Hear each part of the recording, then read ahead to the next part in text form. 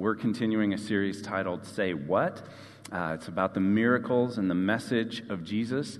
We've been in the book of Luke.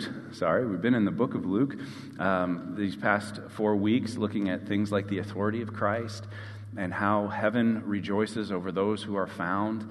A couple of weeks ago, we took a little detour out of Luke into the book of Psalms and talked about the pathway to peace.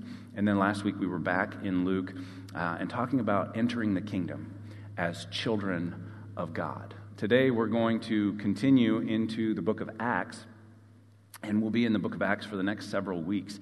And we're talking about bold belief today. There's a lot that we can learn about the early church and the boldness that they possessed from the very beginning of the book of Acts. And it fits really, really well with our Say What theme. There's been a question mark implied in much of what we've talked about. Like, you read it and you hear about a miracle or you hear about an element of Jesus' message and you say, what? Like, really? Did he really do that? Did he really say that? Does he really want us to respond to that? And today we're shifting gears a little bit. We're taking the question mark out.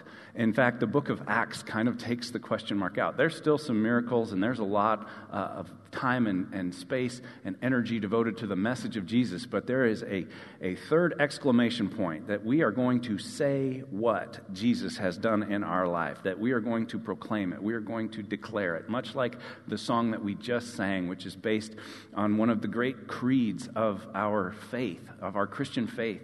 That we must declare that we believe that Jesus is the Lord. We believe in God the Father. We believe in Christ the Son. We believe in the Holy Spirit. We believe in these things, and we rely on them. They're the foundation of our faith. And we see a fair amount of that going on in the book of Acts and the intensity of the importance of proclaiming that message, declaring that message. And in fact, it's kind of timely if you've driven by on 57th Street, if you're watching online, or you may have noticed if you came in this morning that our electronic sign is down. And I thought, well, that's interesting timing. And I started to puzzle about that. And it's amazing. I was curious. I wonder how many people drive by on 57th Street on a given day. And thanks to the miracle of the internet, you don't have to wonder for very long. I just plugged that into the Google machine. I said traffic counts in Sioux Falls, and I started getting all this information. And lo and behold, there is a traffic counter right between Tomar and Cliff, right out there. And it's got data for the last few years. And how many people do you think drive by on a given day, average for 2020? How many people think it's 10,000 people a day? How many people think it's 20,000 people a day? How many people think more? Hands going up. 16,000 people a day. So it was right in between those first two. 16,000 people a day drive by on there and see that electric sign. And it's down. So here's what I need you to do. I need you and you who are watching online to invite 16,000 people a day. I did the math. It's doable. It's doable. Okay? We average 278 people a week, a Sunday, online and in person, in the month of December, which was a pretty modest increase over the prior year. So that's exciting. But if you do the math, that's only 57 people a day, okay? And with social media, you can totally knock that out. If you don't have a social media account, you're going to have to get busy because you might not even see 57 people face to face. But if we all do our part. Some people will do a little more. Some people do a little less. We can replace that electronic sign. Now, the good news is it's under warranty, but the bad news is it's going to take 2 or 3 weeks to get the parts and everything else. So just 2 or 3 weeks, get in the habit of it, and then when we get the electronic sign back, you don't have to stop inviting 57 people a day to Linwood. You can keep doing it. And that'll be a great application of our Say What series, and you'll feel so good about doing your part. But I want to get into Acts, and we're going to have a lot of scripture today. Most of it's going to be between Acts 2, 3, and 4. That's the main thrust. We'll dive down into the Psalms a couple of times because they just really go right hand in hand with what we're studying in Acts. And I'm going to start in Acts 2, and this really is a setup for the message. And if you've been reading in the Banding Together journals, you know the context. I don't need to do a lot of setup. If you're not reading in the Banding Together journals, I want to encourage you to do that. You can pick up a journal here after church. If you're watching online and you need a journal, send us a message. We can ship one to you. We can get one to you one way or another. But we've been reading through the book of Acts this past week. And Jesus ascends into heaven in Acts chapter 1. And then in Acts chapter 2, the Holy Spirit comes at Pentecost. And it's amazing. You really should read it. You read it and you go, say, what? Like tongues of fire on their heads and speaking in all the different languages. And then Peter, Peter who denied even knowing Jesus to a slave girl a few weeks earlier, gets up and preaches this sermon, this amazing sermon. And he's filled with the Holy Spirit, and he begins proclaiming the Word of God. And that's where we pick up in Acts chapter 2, verses 36 through 41. I want to read this to you. This is sort of the end of Peter's sermon. This is the conclusion. He says, "Therefore let all Israel be assured of this, God has made this Jesus, whom you crucified, both Lord and Christ." And when the people heard this, they were cut to the heart. And they said to Peter and the other apostles, "Brothers, what shall we do?" And Peter replied, "Repent and be baptized, every one of you, in the name of Jesus Christ for the forgiveness of your sins. And you will receive the gift of the Holy Spirit." And they just had a tangible expression of what that meant. "This promise is for you and your children and for all who are far off, for all whom the Lord our God will call." And with many other words, he warned them and he pleaded with them, "Save yourselves from this corrupt generation." And those who accepted his message were baptized, and about 3,000 were added to their number that day. Don't read over that. That's amazing. Say, what? 3,000? It's a mega church overnight. It went from like a house church, like an upper room church, to a mega church overnight. And they didn't have a place where all 3,000 could meet, so they all started little churches in their homes, and they just naturally did this. And you read about this, it's just phenomenal, and it's amazing to consider. And this is what took place. So we kind of have to understand what's happening here. There is a bold proclamation that goes forth from Peter. He stands up and he interprets these events, and he interprets what happened with the crucifixion and the resurrection of Jesus Christ. And he does so through Scripture. And he says that this is essentially what Joel prophesied would happen back in Joel 2. And most of his audience would be familiar with this. He's saying this is the day of the Lord that Joel spoke about hundreds of years ago. It's happening right now. And Joel said that God spoke through Joel and declared, "I will pour out my Spirit on all people, not just Jewish men, all people, not just Jews, all people, not just men, all people." Men and women would prophesy. They would speak the words of God. They would boldly proclaim them. And Peter is an example of this. In other places, they refer to them as unschooled, ordinary men. That he didn't have seminary training. He wasn't a rabbi. But he had been with Jesus, and he had received the Holy Spirit. And he stands up and boldly proclaims what he believes. And when they ask, what should we do? He said, repent and be baptized. Repent, that's the personal inner decision to turn 180 degrees from the direction I was going to the direction that the Spirit is going. I turn and keep in step with the Spirit. And be baptized. Baptism is the public profession of that faith. And so that's why we showed baptism on the clip, coming in. Those are 4 students that made a public profession of their faith. There were almost 100 people in here that Wednesday night. All of their peers, a lot of their friends were there, their family members, children, other members from their church were there to watch them and to celebrate as they made a public profession of their faith. And so the baptism is not a private thing. It's a public thing. It's a public proclamation that I am a believer in Jesus Christ. And this meant something then that it maybe doesn't mean quite as much today. Because then they were going on record. People were watching them be baptized. They were going on record as I am essentially leaving Judaism and stepping into Christianity, stepping into the way, as it was called, stepping into being a follower of Jesus Christ. They're basically saying everything we sang in that last song before the message, that's inherent in their baptism. They're saying we believe those things.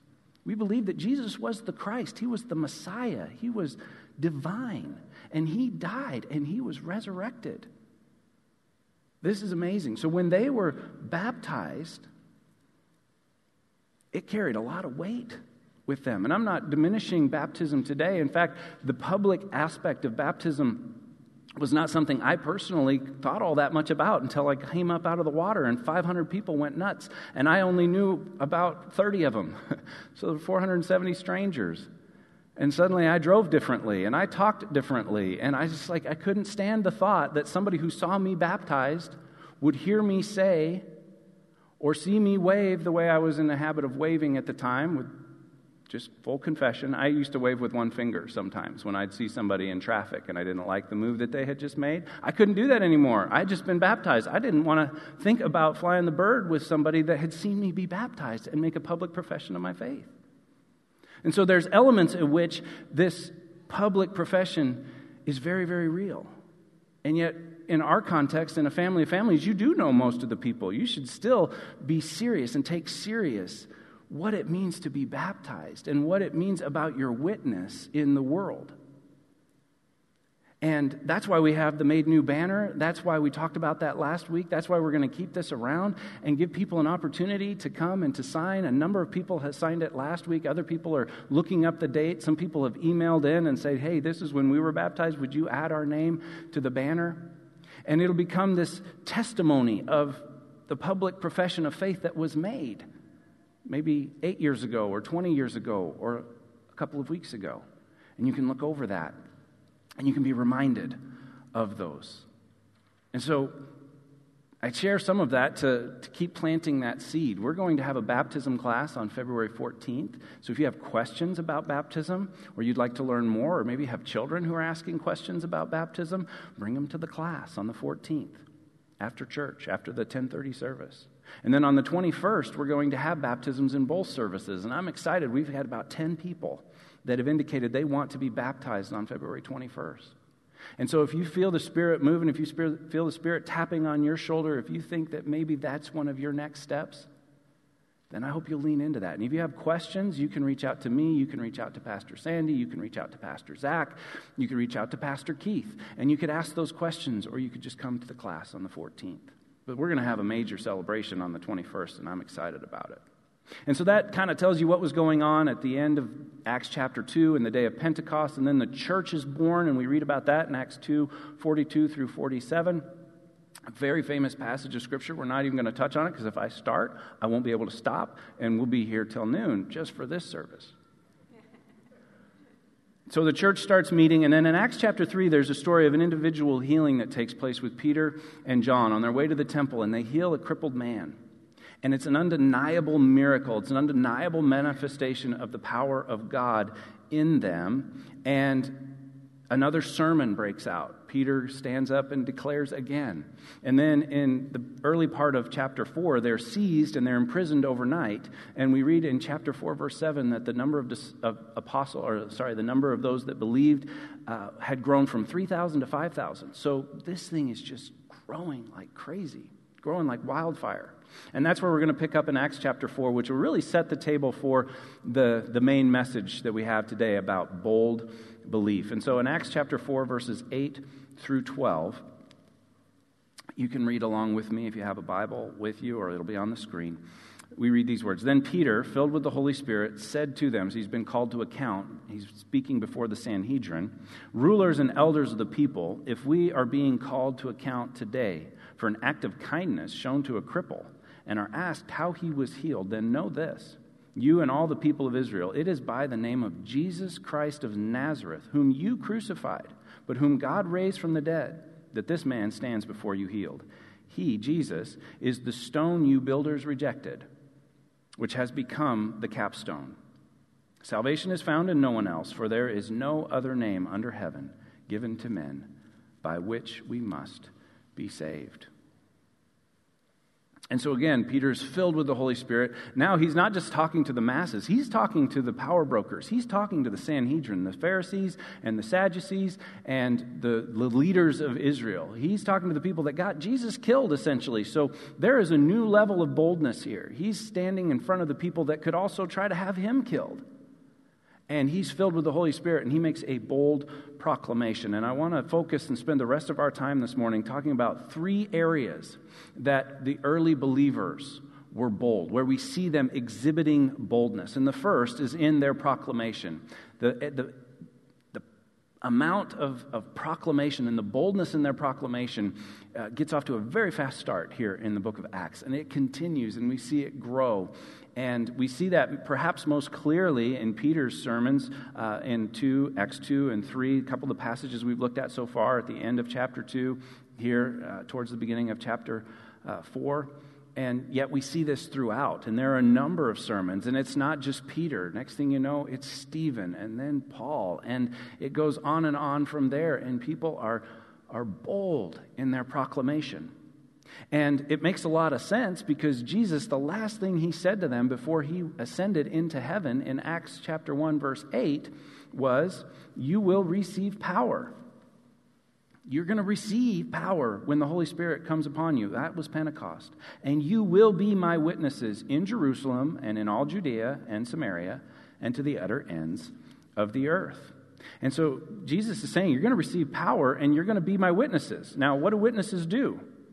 Witnesses tell what they have seen and heard. And so he's basically saying, all of you are going to tell what you have seen and heard. You're going to tell what has taken place over the last few years that you've been following me around. You're going to tell about the miracles. You're going to tell about the message. You're going to say what? You're going to tell what has happened. And if you were reading in the Banding Together journals, you know that on the day that we read Acts 1, we also read Psalm 9. And this just, I love it when this happens because we see these overlaps in Scripture. And in Psalm 9, we read the same time that we read Acts 1, we read Psalm 9. And here's what David says in Psalm 9. "I will praise you, O Lord, with all my heart. I will tell of your wonders. I'll be a witness." This is David saying this hundreds of years before Jesus told them, "You'll be my witnesses." And then at the end of Psalm 9, he says, "Sing praises to the Lord enthroned in Zion. Proclaim among the nations what he has done." And I love these little overlaps and the congruency that we see in Scripture. And it just kind of jumps off the page at me sometimes when I'm reading my journal. And I read one chapter from the Old Testament and one chapter from the New Testament. And they're saying the same things or they're reinforcing each other. And you see the integrity of Scripture and the congruency of Scripture. So I want to encourage you to watch for that if you're reading in here, or watch for that in whatever you're reading. See how the message is consistent throughout, and how this idea that we are to proclaim his praises, his wonders. We're to proclaim to the nations, to all people, who he is and what he's done. But there's another thing in Acts 1:8 that I don't want to miss, and that's this idea when Jesus says, "You will be my witnesses." He doesn't say you ought to be, you should be, you're invited to be. He says, "You will be my witnesses." And that should give us pause, because he's basically saying witnessing is not optional. We're either going to be faithful and fruitful witnesses for God, or we're going to be unfaithful and unfruitful witnesses for God.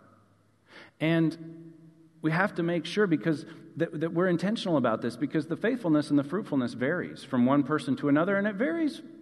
You know, sometimes I sit down on the plane and I just don't want to evangelize to the person next to me. And maybe you feel the same way. And yet I still have to say a little prayer that goes like, "God, if you want me to say something, open the door and shove me through it. Because right now, I'm not feeling it. But you didn't say that I only had to witness when I feel like it." And sometimes I'm getting a haircut, and I don't necessarily know if I want to invite that person to church in my feelings. But I know that I'm a witness, and if the door opens, and I could even nudge the door a little bit, I could even set the table a little bit to have that conversation, to be a witness for Christ. So he doesn't say when you feel like it. He doesn't say when you're on cloud 9. He doesn't say when you're on the mountaintop. He said, whether you're in the mountains or the valleys, you'll be my witnesses. Will you be faithful and fruitful witnesses or not? That's the part that we get to determine. And so that's Acts 1:8, and that's Acts 4:8 and 12, and Peter standing before the Sanhedrin. But there's another kind of element to this if we carry on through Acts chapter 4 and the next few verses. And I really want to read that to you as well, under this idea that they were bold in their proclamation. Because they kind of send them out in verses 13 through 17, and they try to decide what to do with them. And they're like, we can't deny that a miracle was done, but at the same time, we want them to be quiet. And so they bring him back in, and they tell him again, do not speak in this name. And that's where we start in verse 18. They called him in again and commanded them not to speak or teach at all in the name of Jesus. But Peter and John replied, again, boldness. Judge for yourselves whether it is right in God's sight to obey you rather than God. For we cannot help speaking about what we have seen and heard. They can't help it. You can threaten us. You can lock us up. You can beat us. You can do what you're going to do. It's not going to stop us. We cannot help. We're obeying God. We're not obeying you.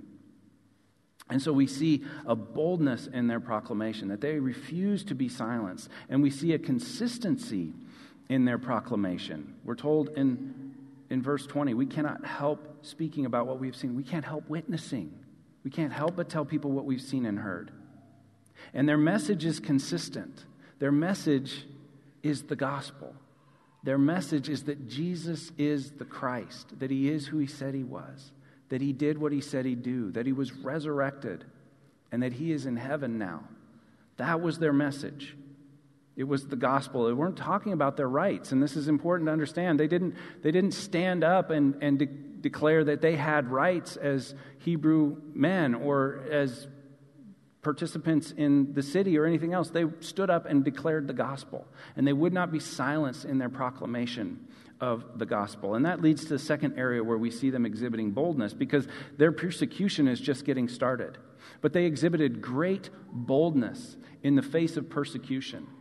They exhibited great boldness in this. They were imprisoned wrongfully. They were interrogated. They were threatened. And it just amps up from here. We'll see that they get flogged. Many of them die as martyrs if you keep reading. I hate to spoil the story, but maybe you've heard it before. Most of them end up dying as martyrs. But they were bold in the face of persecution. And that word persecution means literally hunting down and punishing in order to suppress. There's a kind of a word picture. It means there's a hunt. We're going to hunt you down and we're going to punish you. In fact, we see this. We see this in the narrative. As you read in the next week, you're going to see people going and hunting down believers and throwing them in prison. And they were bold in their persecution. And in response to verses 19 and 20, last year I wrote in my journal these verses we just looked at about, do you think God wants us to obey you rather than him? We can't stop telling about what we've seen and heard. I wrote, I love these verses, and I find them to be both challenging and inspiring to me. The way they evidence their willingness to trust and obey wholeheartedly in front of some very powerful people is so profound. I also love that they return to the group and pray for even greater boldness, rather than for protection or the death of their enemies, which I might have prayed for. They seem to know who's really in charge and trust him completely. You see, they know who's really in charge, and they trust him completely. They're not worried. They're not shaken. They trust him. And again, Psalm 11, verse 1, read the same time. It's the passage that we read alongside Acts 4, where David writes, I trust in the Lord for protection. It really is that simple. Do we trust in the Lord for protection? Do we trust in the Lord that even though the next few years or the next few decades look uncertain and there's all kinds of things that could go wrong or could change, we know that eternity is in good hands. And so we look up and we take an eternal perspective and we trust in the Lord for protection, that eternity is taken care of if we are in Christ Jesus. And if we're not in Christ Jesus, then that needs to be our first priority, to get in Christ Jesus. And if people we care about are not in relationship with Jesus, if their eternity is not secure, then that needs to be our first priority, that their eternity would be secured. If we really love them, we would say what Jesus has done. We would talk about our coming to faith, give our testimony, and try to be just as convincing as Peter in their lives, trusting God and keeping an eternal perspective, so that we will be bold in our persecution. The song that we sang right after we prayed the Lord's Prayer. What joy for those whose hope is in the name of the Lord. What peace for those whose confidence is in him alone. Look at these disciples. This is kind of crazy. This is a say what moment. In chapter 5, verses 41 and 42. They do this thing again. They bring them in, they threaten them, they put them in prison, they flog them. And we're told this in verse 41, 42 of Acts chapter 5. The apostles left the Sanhedrin rejoicing because they had been counted worthy of suffering disgrace for the name of Jesus. And day after day in the temple courts and from house to house, they never stopped teaching and proclaiming the good news that Jesus is the Christ. Day after day, they never stopped. They were bold in their proclamation, and they were bold in the face of persecution. But there's a third area where they were bold, and perhaps this one was before the other two. They were bold in their prayers. They were bold in their prayer before God. And they saw prayer as a first response, not a last resort. And sometimes I wring my hands for a while and I think, gosh, what am I going to do? I had a car part fail. And I was thinking it was going to be a big, expensive repair. And I'm like, it was the fan blower. And I'm thinking that's going to be hundreds of dollars. I'm not even sure the car is worth hundreds of dollars. I don't know if I want to spend hundreds of dollars repairing it, and it'll still be worth almost nothing. And I kind of just hemmed and hawed and tried to decide, is it time to... And I finally just Googled it. Again, thanks to the internet. I Googled it, and it's a $60 part, and it's a repair that pretty much anybody that can stand on their head in the passenger seat floorboard can do. Like, it's not that difficult. And 30 minutes later, it was over. 30 minutes and $60, and I had spent all this time. You know what changed? I prayed that morning. I was like, I'm going to just pray. God, show me what to do. And then I finally Googled it, and it's totally doable. And I'm like, why didn't I pray first? I could have saved myself a week of wondering back and forth, what am I going to do about the car? Do I need to buy a new car? I don't really want to buy a new car. I could have saved all of that if I would have just started with prayer. And they start with prayer. This is what we read. We're back in Acts chapter 4 now. They've been sent away. They were told, do not speak in this name. They said, well, hey, you know what? We're going to have to decide whether we're going to obey you or God. Guess what? We're going to obey God because we can't help but speak about what we've seen and heard. And then we pick up in Acts chapter 4, verses 23 through 31. On their release, Peter and John went back to their own people and reported all that the chief priests and elders had said to them. And when they heard this, they raised their voices together in prayer to God. Sovereign Lord, they said, you made the heaven and the earth, the sea, and everything in them. Does that sound familiar? You spoke by the Holy Spirit through the mouth of your servant, our father David. The kings of the earth take their stand, and the rulers gather together against the Lord and against his anointed one. You see that they're quoting Scripture. That song we sang, What Joy, it's rooted in Psalm 146. And then they quote David in Psalm 2. They're interpreting their current situation through the promises and the prophecies of Scripture. But they don't stop there. In verse 27, indeed, Herod and Pontius Pilate met together with the Gentiles and the people of Israel in this city to conspire against your holy servant Jesus, whom you anointed. Psalm 2 just took place, they're saying. They did what your power and will had decided beforehand should happen. Now, Lord, here's the prayer. Here's the request. Consider their threats and enable your servants to speak your word with great boldness. Stretch out your hand and heal and perform miraculous signs and wonders through the name of your holy servant Jesus. And after they prayed, the place where they were meeting was shaken, and they were all filled with the Holy Spirit and spoke the word of God boldly. I love this prayer. It's a great template for prayer, especially prayer in the face of persecution. Prayer in the face of threat to them. They're in real danger.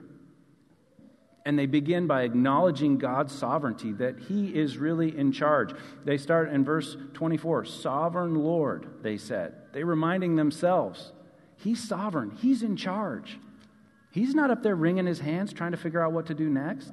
And then they quote Scripture to themselves. They remind themselves that he created it all. And they remind themselves that David spoke about this day, that it was going to happen.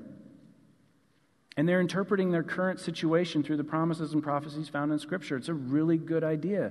But you have to know what Scripture said in order to do that.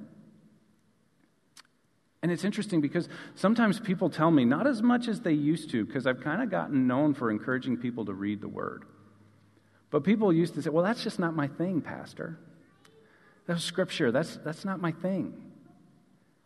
And I want to say, is going into battle without a sword your thing? Like, Read Ephesians 6 and the armor of God. It's all defensive except for one offensive weapon. And you know what it is? It's the sword of the Spirit, which is the Word of God. And what do soldiers do with their swords? Do they pack them up in their bags and never touch them until the day of battle? No. They work with them all the time. They train with them. They know how it feels, how it fits. They know how to wield their sword. And that's what the Word of God is for us. It's our only offensive weapon. And so we need to train with it. We need to spend time with it. Jesus, when he was tempted by Satan in the wilderness, what did he do? He quoted Scripture. Each time Satan tried to tempt him, he had a Scripture. And we can do the same, and we see the disciples doing the same thing. They're praying Scripture, they're quoting Scripture. Peter's quoting Scripture in his sermons. When they're up in front of the Sanhedrin, they're quoting Scripture. It's their sword. It's their weapon. In fact, just this week, I've shared these before, these Coffee with Jesus. It's a great little cartoon, and you can follow this Radio Free Babylon on Facebook. I think I shared this one, so you can find me and you can follow and watch for them. They release one of these every 3 or 4 days. They always make a good point. They're always provocative. But here's Kevin, and he's sitting and having a cup of coffee with Jesus, which I highly recommend, especially if you like coffee. If you don't like coffee, have a cup of tea with Jesus, have a Coke with Jesus, spend some time with Jesus. Here's what he says: I sure wish you'd speak to me, Jesus. Jesus, when was the last time you cracked open your Bible, Kevin? Oh, I understand you speak through the Word, Jesus, but you know what I mean. I want to audibly hear you speak. Anybody? So read your Bible aloud, Jesus says. Like if you want to hear him speak out loud, read the red letters. We've made it simple with color-coded Bibles. You want to hear Jesus speak to you? Read Scripture aloud. Read it in front of a mirror if that adds to the thing, or play it on your phone. Scripture is such a tremendous gift. And I hope and pray that we are becoming a people of the Word. That is one of my consistent prayers for Linwood since I got here, that we would be and increasingly become a people of the Word. I think that's a big step in becoming a family of families, like a healthier family of families. And that's why one of our core values is centering our lives on the Word of God. That we don't just pay occasional visits, like we find out what it says and we center our lives on His Word. And so we see the disciples doing this. We see the early believers spending time in prayer and praying Scripture. And keep in mind, the boldness of their prayer, we see most clearly in verse 29. Now, Lord, consider their threats. And they don't pray for protection. They don't pray that they'll be silenced, that their opponents will be silenced or removed. They pray that they, as God's servants, would be able to speak His word with great boldness. And after they prayed, the place where they were meeting was shaken, and they were all filled with the Holy Spirit and spoke the word of God boldly. You see that? It's not God wringing His hands up in heaven. Now it's the Pharisees and the Sadducees. What are we going to do? We keep threatening them. They go and pray, and now they're all speaking. And we went from Peter being a problem to all of them being a problem. They're all speaking the word of God boldly. They're all filled with the Holy Spirit. It's multiplying. And that's what it's supposed to do. That was Jesus' plan A from the beginning, that it would multiply. He's not looking for a ministry of addition. He's looking for a ministry of multiplication. And it's going from 3,000 to 5,000, and it continues to grow. And that's why we're sitting here today. And so we see here in Acts chapter 4 in particular, we see that the disciples were incredibly bold in 3 key areas: in their proclamation of the Word of God, in their face of persecution, and in their prayers to God. They exhibited great boldness. And I was thinking about bottom line, kind of seeing how that all fit together, and this is what I landed on. Bold belief comes from bold prayer and leads to bold proclamation. And I almost added, even in the face of persecution, but I thought that might be just a little too cute. But you get the point. There is a relationship between the boldness of our prayer and the boldness of our proclamation, and our boldness in the face of persecution and the boldness of our belief. And we should be praying for bolder belief. We should be praying for a bolder proclamation. We should be praying for bolder prayers. You can actually pray that. You can say, God, would you help me to be bolder in my prayer, knowing that if I'm bolder in my prayer, eventually I'll be bolder in my proclamation. and I'll be bolder in the face of persecution when it comes. And so I'll close with just a question. Where do you need more boldness? Where do I need more boldness? Where do we, as Linwood Wesleyan Church, need more boldness? Where do we, as the big capital C church around the world, where do we need more boldness? And only the Holy Spirit can answer that question for you individually. But I think we could all, and I think the church as a whole, could benefit from greater boldness in prayer and in our proclamation of truth, of the gospel. And we may need greater boldness in the face of persecution in the days ahead. We should start praying for it now. We shouldn't wait. We should start praying for it now. And we should pre-decide, how are we going to react in those moments? Not wait until the heat of the moment, but pre-decide. I will be bold. And pave the way for that boldness in prayer. And maybe you feel like, you know what, it's in the proclamation. I've missed several opportunities in the last few weeks that I can see in hindsight. I need to pray for greater boldness. I need to pray that I will say what Jesus has done. Or maybe it's in the face of persecution. Maybe you're feeling some heat. Maybe it's from family members. Maybe it's from a work environment that's coming against your faith. And you need to be bold. Not arrogant. Not flippant. Not a toxic, aggressive person, but bold in your faith. And maybe it is the prayer. Maybe you realize, I haven't prayed a very bold prayer in a while. I need to pray bold prayers. When was the last time you were moved to tears in your prayers? And you were asking for something through tears. However the Spirit is leading you, I hope and pray as always, you'll take that next step, that you'll make a step of faith with Him. And it doesn't escape my mind that maybe the Spirit is whispering to you right now about baptism. And we've talked about it, and we've been focusing on that a little bit, and you need to check the box on your connection card. I want to be baptized, or you need to send an email, or you need to make plans to be at the service or the teaching class on the 24th and be baptized on the 21st. And don't worry, if you can't be here on the 21st, we're going to baptize people again this year. So let us know, communicate. We want to help you take that step. But whatever your next step is, I hope and pray that you will take it in bold, confident faith. Will you pray with me? Heavenly Father, we thank you for this story from Scripture and from the lessons that we can learn from it. And we thank you for your Holy Spirit.